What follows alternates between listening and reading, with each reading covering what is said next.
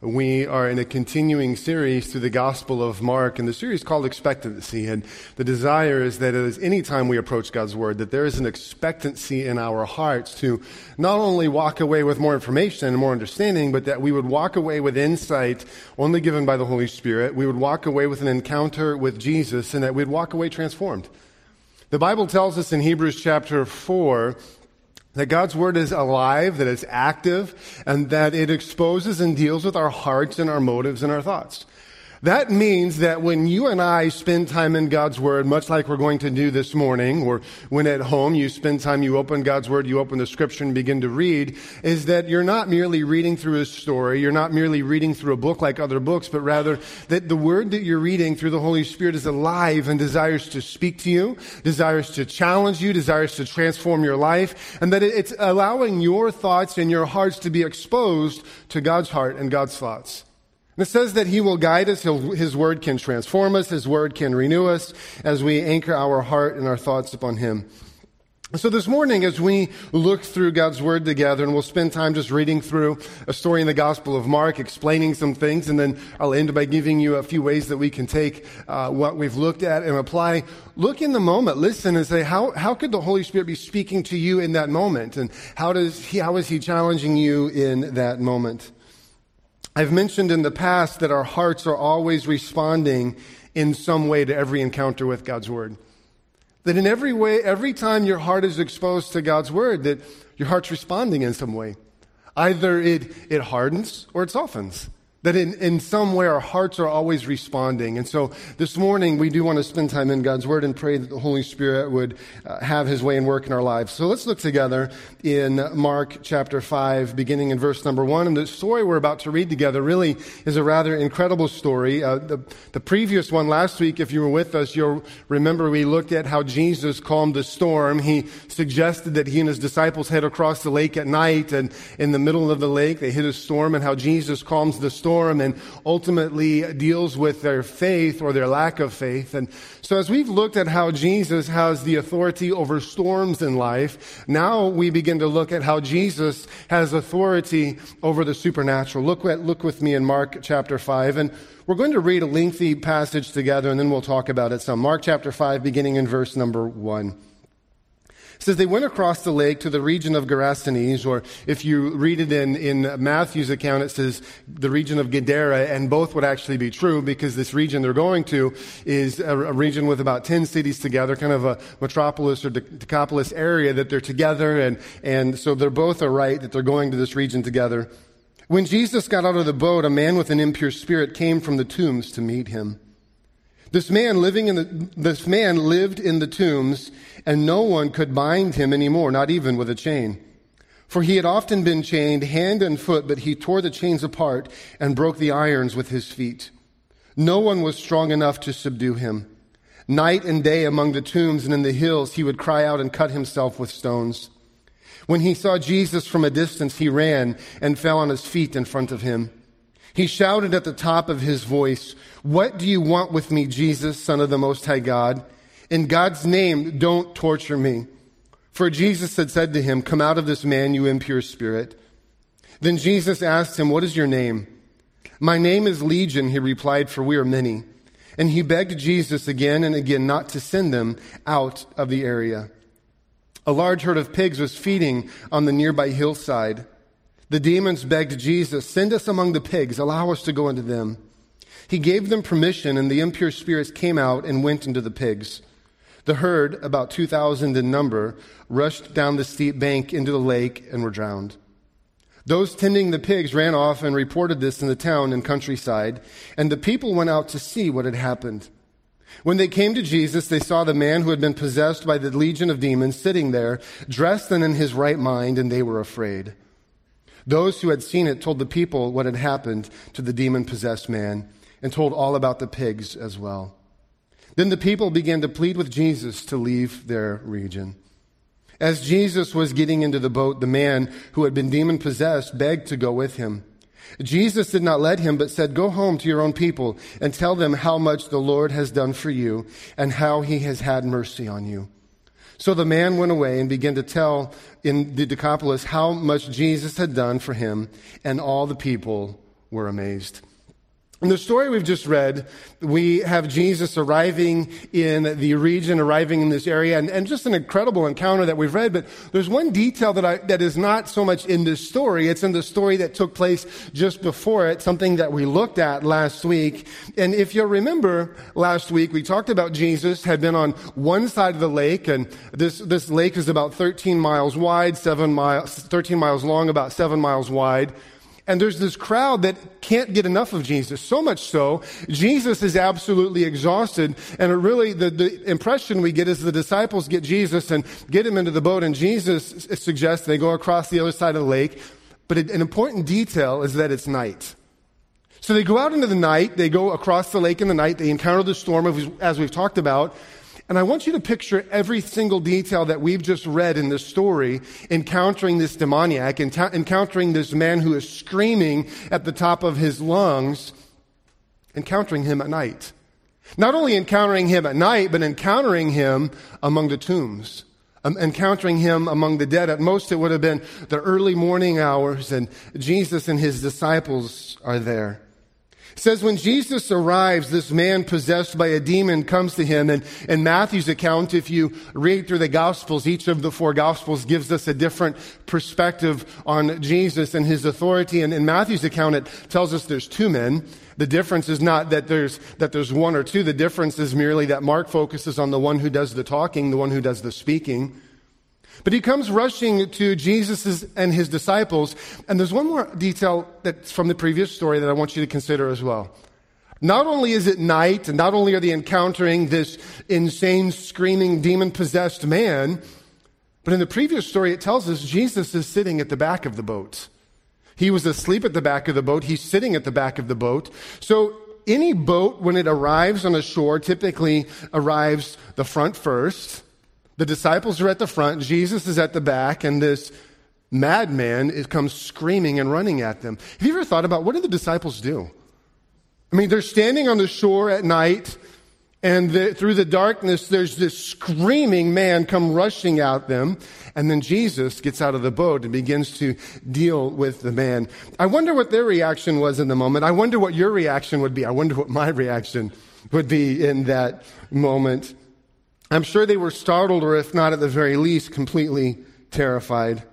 But there's a few things about this man that we need to consider to better understand the story and to get a picture of what exactly is taking place. And a few things we need to consider. Most of them we'll look at in just a few moments. But one that's key is found in verse 2. It tells us that this man is possessed by a demon. He's possessed by an impure spirit. He's not just mentally insane. He's possessed. He's driven by this demonic activity that has its hold upon his life. And anytime the scriptures speak of an individual who has been possessed by a demon, the wording that the author, the original writer uses makes it very clear. It's not that this man has the demon. It's that this demon has him.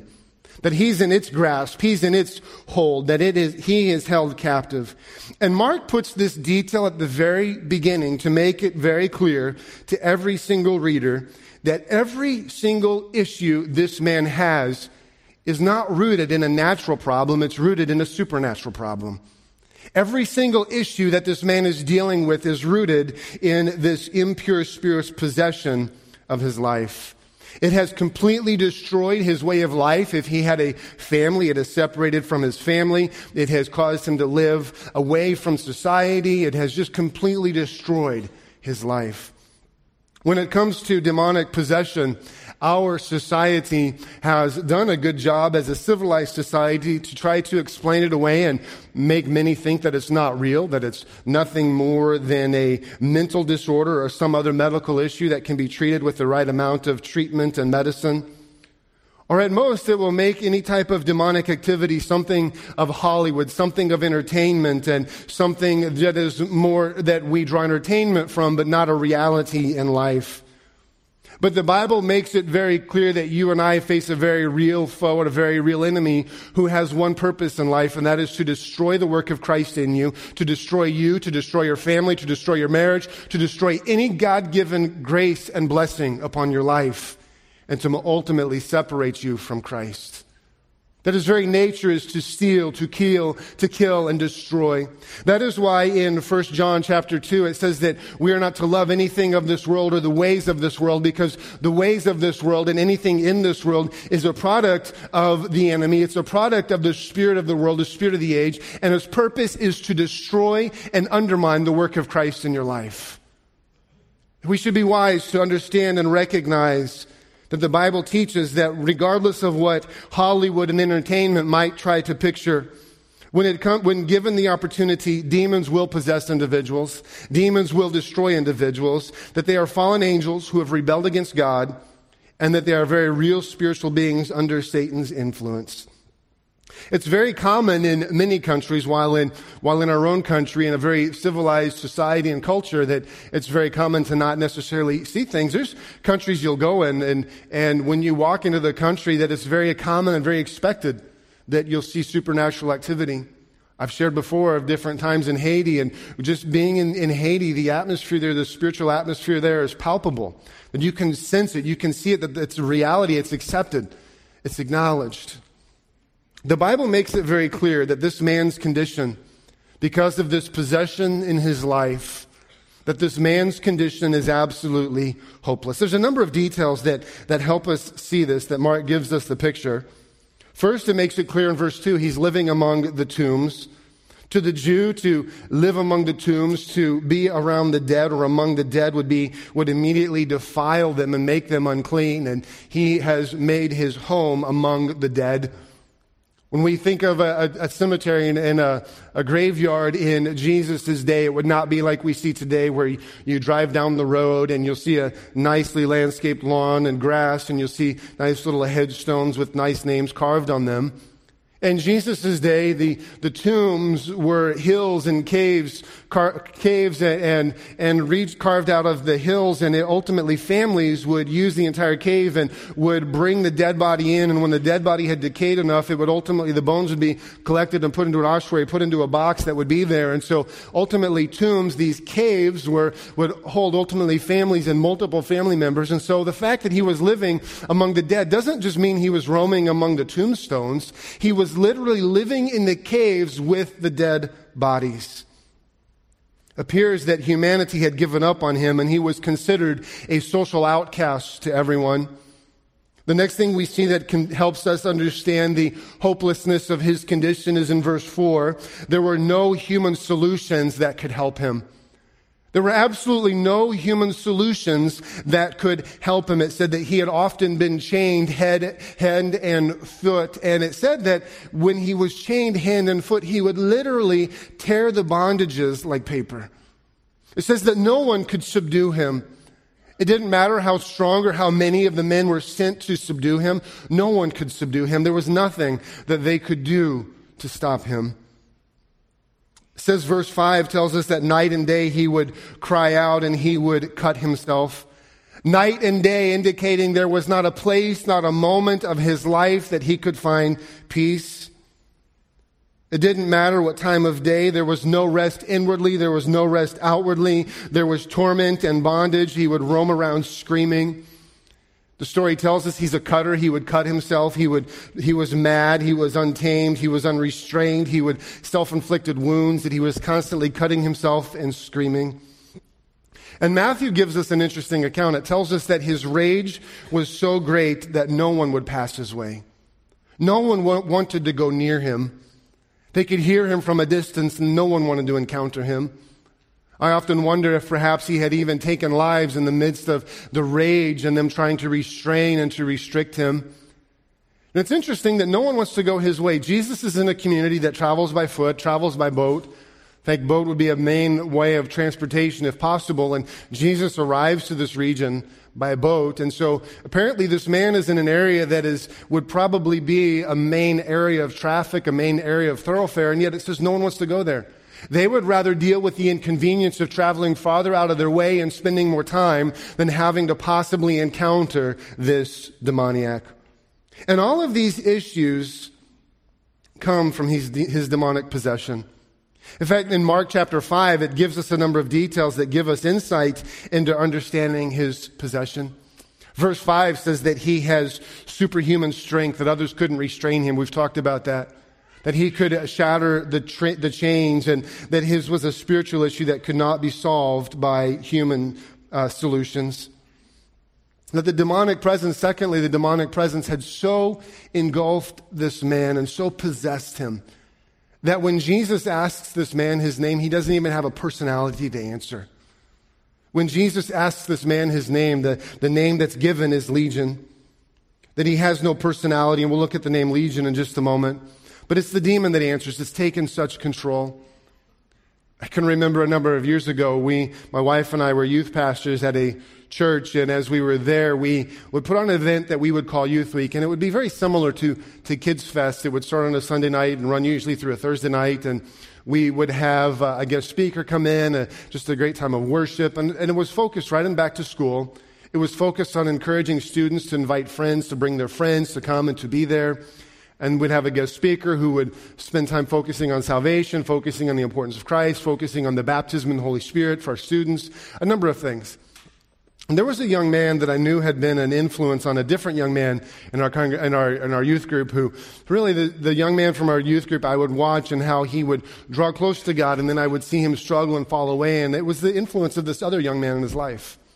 And he invited this young man to the youth service to be there that night, and the young man came in just dressed in black, very, very dark. His just appearance was very dark. And as the worship time happened and the speaker continued to speak, at the end of service, the speaker gave an altar response for people to come, and this young man responded. And he goes and he's kneeling in the altar, but as I'm watching him, at first I'm thinking, God, thank you. Thank you that this man's responding, wanting to give his life to you. But as the altar time continued and the worship continued and really just the Holy Spirit was working, this young man, I began to watch, and his demeanor and his posture was very different than all the others who were responding. Where others were kneeling in worship and kneeling in response, this young man was kneeling on the floor, and he had his arms wrapped around him as tight as possible, and as he was kneeling, he was rocking back and forth and he was growling. And as he was rocking back and forth and he was growling, I went over to him, and what I heard him saying is, I won't let him go, I won't let him go, I won't let him go. We gathered the youth leaders and began to pray over him, and at some point they were able to move him to another part of the building and continue to pray with him and continue to minister to him. And ultimately, as we prayed over that young man and he was set free from a demonic possession in his life, we encouraged him and reminded him the importance of keeping your center upon Jesus and recognizing the things that would detract you from your focus and ultimately give the enemy access into your life. But in that moment, I remember that it was not his voice, it was not his demeanor, it was not his posture that was there, that his personality had been taken over. When Jesus asks this man his name, and the demon gives the name, he says the name is Legion. He says, for we are many. Legion is a military word for ranking, and it speaks of a Roman group of soldiers that speaks from anywhere from 1,000 to 6,000. When Jesus drives these demons out of this man, we see that they take possession of 2,000 pigs. So whether it be 1,000, 2,000, or 6,000, it's very clear that there's a very strong stronghold in this man's life, a very strong demonic presence. And I think the strength of this man's demonic bondage comes from the fact that he is engaged in a number of repetitive defiling activities. Some would look at the repetitive defiling activities in his life and would look at them and say, well, are they the product of the possession? Are they what opened his life to the possession? And I would say probably a combination of both. But a few of the defiling activities repetitive defiling activities, he lived among the tombs. We've talked about that. He lived among the tombs. He lived among the dead. Secondly, in Luke chapter 8, it tells us that he was naked frequently in public. The Bible makes it very clear that nakedness outside of marriage is a perversion. It's a distortion of God's design. And we see that this man was repetitively naked in public. And then thirdly, it says many experts really believe that the term impure spirit would speak to the fact that he was engaged in a number of open, perverse sexual activities.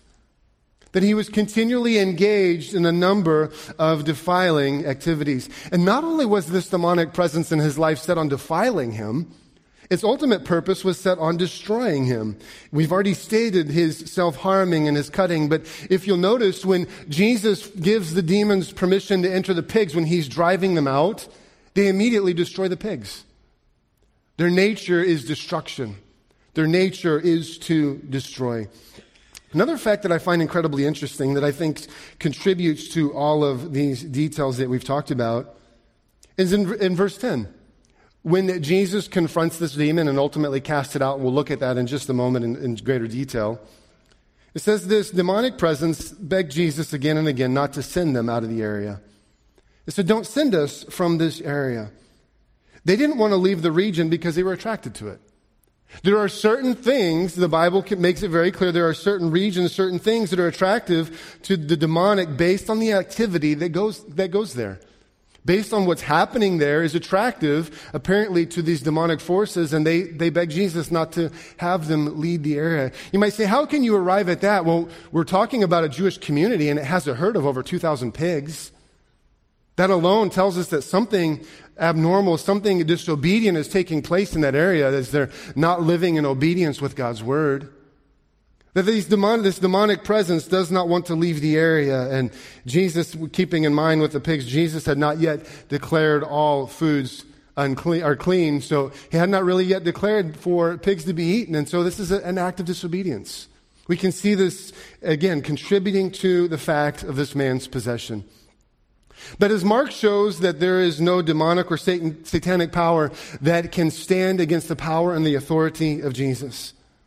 The Bible tells us, the story tells us that as soon as Jesus was approaching, this demoniac saw Jesus, this demon saw Jesus approaching from a distance, and it came running and screaming and fell at the feet of Jesus. Earlier in Jesus' calming the storm, the story we looked at last week, one of the things that we mentioned is in Mark chapter 4, when Jesus calms this storm, the words that he uses to calm the storm, it's the same words that he'll use to drive out demons and to confront demonic presence. And some suggest that storm was demonically induced. If that's the case, I'm not saying it was, I'm not saying it wasn't.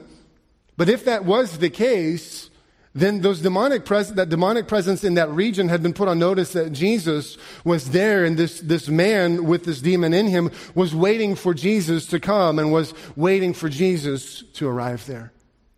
But Mark makes it absolutely clear that as this man comes and falls before Jesus and begins to speak, he says to Jesus, he says, why are you bothering us? There's absolutely nothing compatible between us and you. There's absolutely nothing compatible in our nature. There's nothing consistent. Why are you bothering us? Why are you here? And then he begins to ask Jesus, he says, don't throw us into the abyss. Don't cast us into the abyss. And the abyss is something when you look in Scripture, you'll learn more about later. It's actually from Scripture that came after this moment that we begin to learn about the abyss in Jude and in 2 Peter chapter 4. And what those passages tell us is the abyss is a place, it's almost like a maximum security for demons that have overstepped the supernatural boundaries that have been set upon them. It tells us from Genesis chapter 6 that some of those demons from that place are currently in holding. But it also tells us this. Revelations tells us that there's going to come a time in human history when the abyss is going to be opened and certain ones will be released. And that just makes you and I be all the more aware of the importance of keeping Christ first and center in our lives in all times. And Jesus makes it clear to these demons that in that moment, that time of judgment had not come, that final judgment had not come, but rather that he was there to bring freedom and life into this man. And so Jesus commands this demon, and just like the storm previously, that immediately there's calm. Immediately the storm in this man's life ends. There is such a radical change in his life and the peace that Jesus brings in that moment that it says when the townspeople arrive and they're concerned over their pigs, they're concerned over their investment, they're concerned over how they might be impacted financially. It says that they can't help but notice this man is sitting at the feet of Jesus, clothed and in his right mind. That in a matter of a moment, what all the townspeople could not do with their chains and their muscle and their wisdom and all those moments of what they could not do, Jesus, in a matter of moments, in his words, brings absolute peace and absolute freedom into the life of this man. But what's interesting is the story doesn't just end with this man's freedom. It ends with an incredibly sad response from the town. It says that with this group in the town, they come to Jesus and they're amazed at what he's done, but then they ask Jesus, they plead with him to leave the region. On one side of the lake, we have a group of people who can't get enough of Jesus, and on this side of the lake, we have a group who doesn't want anything to do with Jesus. Some would suggest they're more concerned about their financial gain and their financial loss than this man's freedom and this man's soul. But I think of all the miracles in that moment that are lost because these people want nothing to do with Jesus and ask him to leave. So Jesus departs. This man asks to join Jesus, asks to be one of his disciples, and Jesus says, instead, stay. Stay and begin to tell others of the power of what I've done in your life. And we see that he does that, and he goes and he continues to repeat again and again of the power and the life that Jesus brings in his life. As you might look at that story and read it, and of course maybe there's things you hadn't heard of the story before, but you read that story and we think, well, how does that apply into my life? How does that impact my life? What can I take and walk away from? Far more than just head knowledge. So I want to give you 4 ways that you can take that from the story we've just read and what we can find application in our own lives. The first one is this: demonic forces are real and fixed on destruction. You might be here this morning, whether you're a guest or part of the church family, and you might say, wow, there's a lot of attention given to the enemy this morning, and simply pointing out what the Bible is telling us and making us clear that we have a very real enemy. Part of going through the Gospel of Mark verse by verse forces us to look at passages and topics and things that would be easily moved around. But just as in the story, their focus is to destroy, the same holds true in your life. It's part of their nature. In John 10:10, Jesus makes it clear that the enemy is bent on destruction and that he will use any and every influence and opportunity to gain a foothold in your life, to gain a foothold in your family, to gain an influence in your life, to gain an influence in your thought life. He knows his time is limited and he is set on destruction. In fact, in Revelation chapter 12, it tells us that the enemy knows his time is short. He knows his time is limited. And so it says that he moves with a fury. He moves with an intensity. And that would mean for you and I that are here this morning, if he knows that his time is limited and his nature is destruction, that every parent and every person here should be mindful as to what you allow into your life and what you allow to influence your family. I would encourage our college students as you're moving back into the dorms and reconnecting in relationships and just reconnecting with State College. Examine your life. Examine the habits that you bring with you. Examine the habits that you pick up in returning back to State College. What are they influencing? What does it give influence to into your life? And that goes for every parent, every student here. What are you giving influence and permission to influence in your life and in your home? We looked at this in greater detail back at the beginning of the Gospel of Mark, but we should be very wise and very discerning as to what we allow in our home. While they have no true and lasting power with Satan and his demons, he will do everything that he can to destroy the work of Jesus in you and to diminish the power and testimony of Jesus through you. It's far more than just a story. It's reality that the enemy wants to destroy you and he wants to destroy your testimony. Secondly, Jesus' power and authority are absolute. Jesus' power and authority are absolute. When we sing songs or we read in Scripture where we declare that Jesus is the King of Kings or we say, Jesus, you are the Lord of Lords, those aren't just phrases out of Scripture.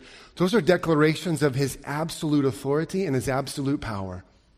That means there is absolutely nothing that is greater or more powerful than Jesus Christ in your life.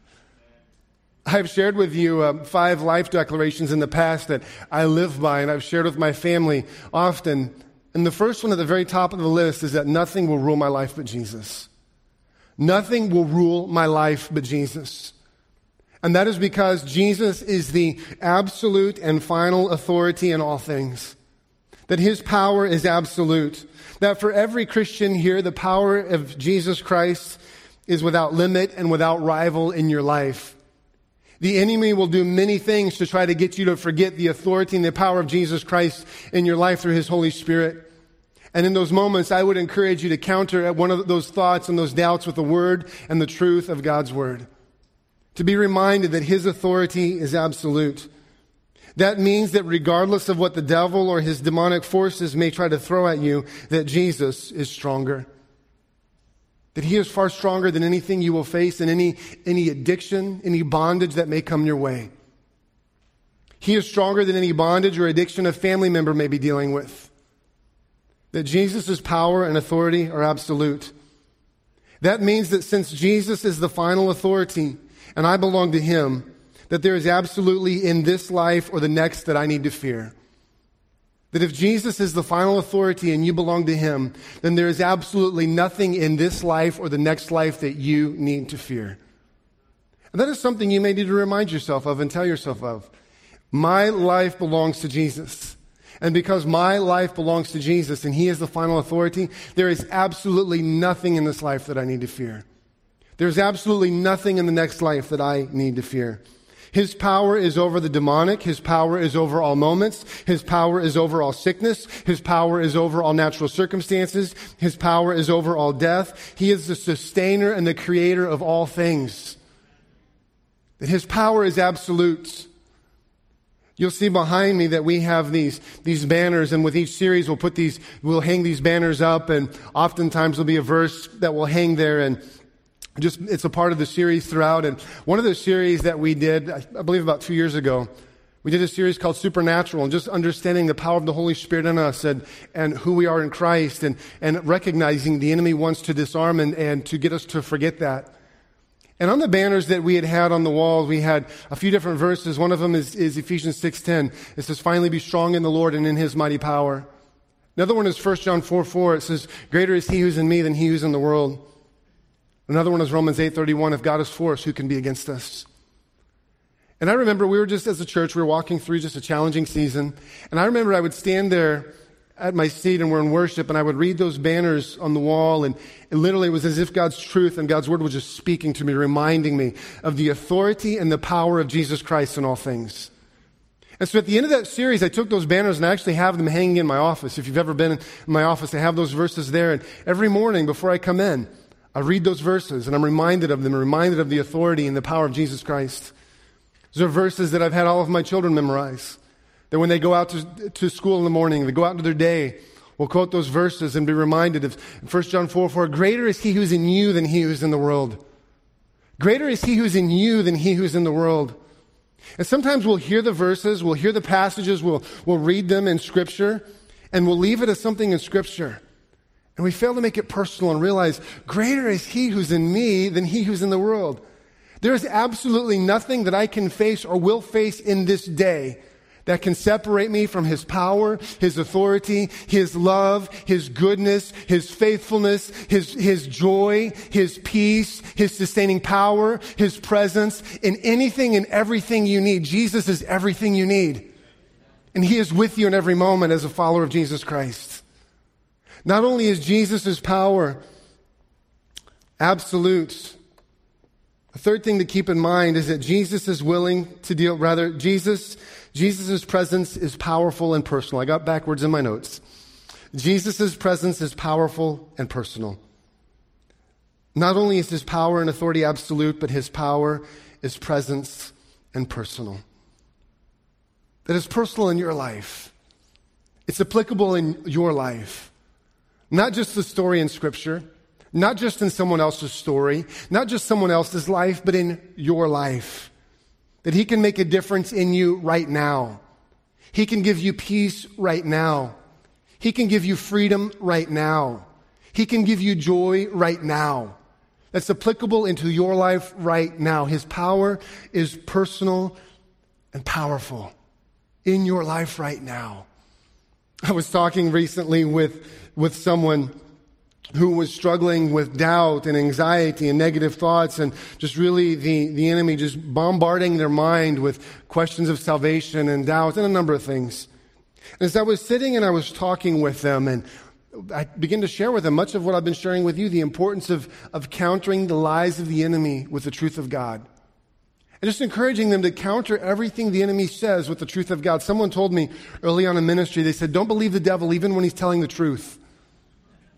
Don't believe the devil even when he's telling the truth. And when these thoughts were coming, I encouraged them and I said, do the thoughts leave you hopeless or do they leave you hopeful? And if they leave you hopeless, then that should tell you the source of where those thoughts came from. If they leave you filled with hope, then those are coming from the Holy Spirit in you. If they are leaving you hopeless and despair and fearful and anxious, then those are not coming from God. Then those are coming from the enemy trying to whisper doubt and destruction into your life. And so as I was talking with that person, I began to quote to them many of the verses that I've memorized, some of the verses I shared with you this morning. And I encouraged them. I said, 1 John 4:4, greater is he who's in me than he who's in the world. And I said, I encourage you to say it. And they said it. And I said, say it again. And they said it. And I say it again. Say it with authority. Say it with power. Say it with the reality that's applicable into your life. And they said it again. A number of verses that we just continue to go through together. And at the end of those verses, I began to tell them, I said, I want you to say this. Jesus is my hope. And I said, Jesus is my hope. I said, say it again, but say it with belief. Jesus is my hope. And they said, Jesus is my hope. I said, Jesus is my joy. So Jesus is my joy. Jesus gives me peace. Jesus gives me peace. Jesus gives me comfort. Jesus gives me comfort. My heavenly Father is a good Father who loves me. And they say it again, just continue to combat every single lie that the enemy continue to throw at them again and again and again. And I encourage them. I said, make every time the enemy begins to bring doubt into your mind or tries to influence your thought life or anything that would be impure or opposite of who Jesus is, that in those moments to combat every lie and deception, not with our own solutions, but with the power and presence of Jesus Christ. And then the last thing, I think the last application, that Jesus is willing to deal with issues that we would rather be left alone. Jesus is willing to deal with issues that we would rather be left alone. In the story we read, his presence dealt with, his presence dealt with a matter of issues. Some the townspeople didn't mind him dealing with, and some I think they would have minded him leaving alone. He dealt with their demoniac and he dealt with their pigs. I'm sure that they didn't mind him dealing with their demoniac. I would imagine they didn't want him messing with their pigs. And I would encourage you, as you respond to the presence of Jesus Christ in your life, don't be surprised if his work involves messing with your pigs. Messing with those little areas of disobedience or those things that we want to hold on to that are not consistent with the nature and person of Jesus Christ in your life. And when he does, our best response is to be with quick obedience. To respond, to be obedient, to give it to Jesus. And if he's identified it in your life as something that's not meant for you, then that would mean that either it's not consistent with his nature, or he has something far greater in store for you that you shouldn't be wasting your time with that in the first place. The God's desire for every life here and for every person here is hope and joy and freedom and peace. And that only comes as our hearts are open and responsive to the Holy Spirit working again and again and bringing his nature into our lives and freeing us from who we've been and freeing us from who the world tells us we should be.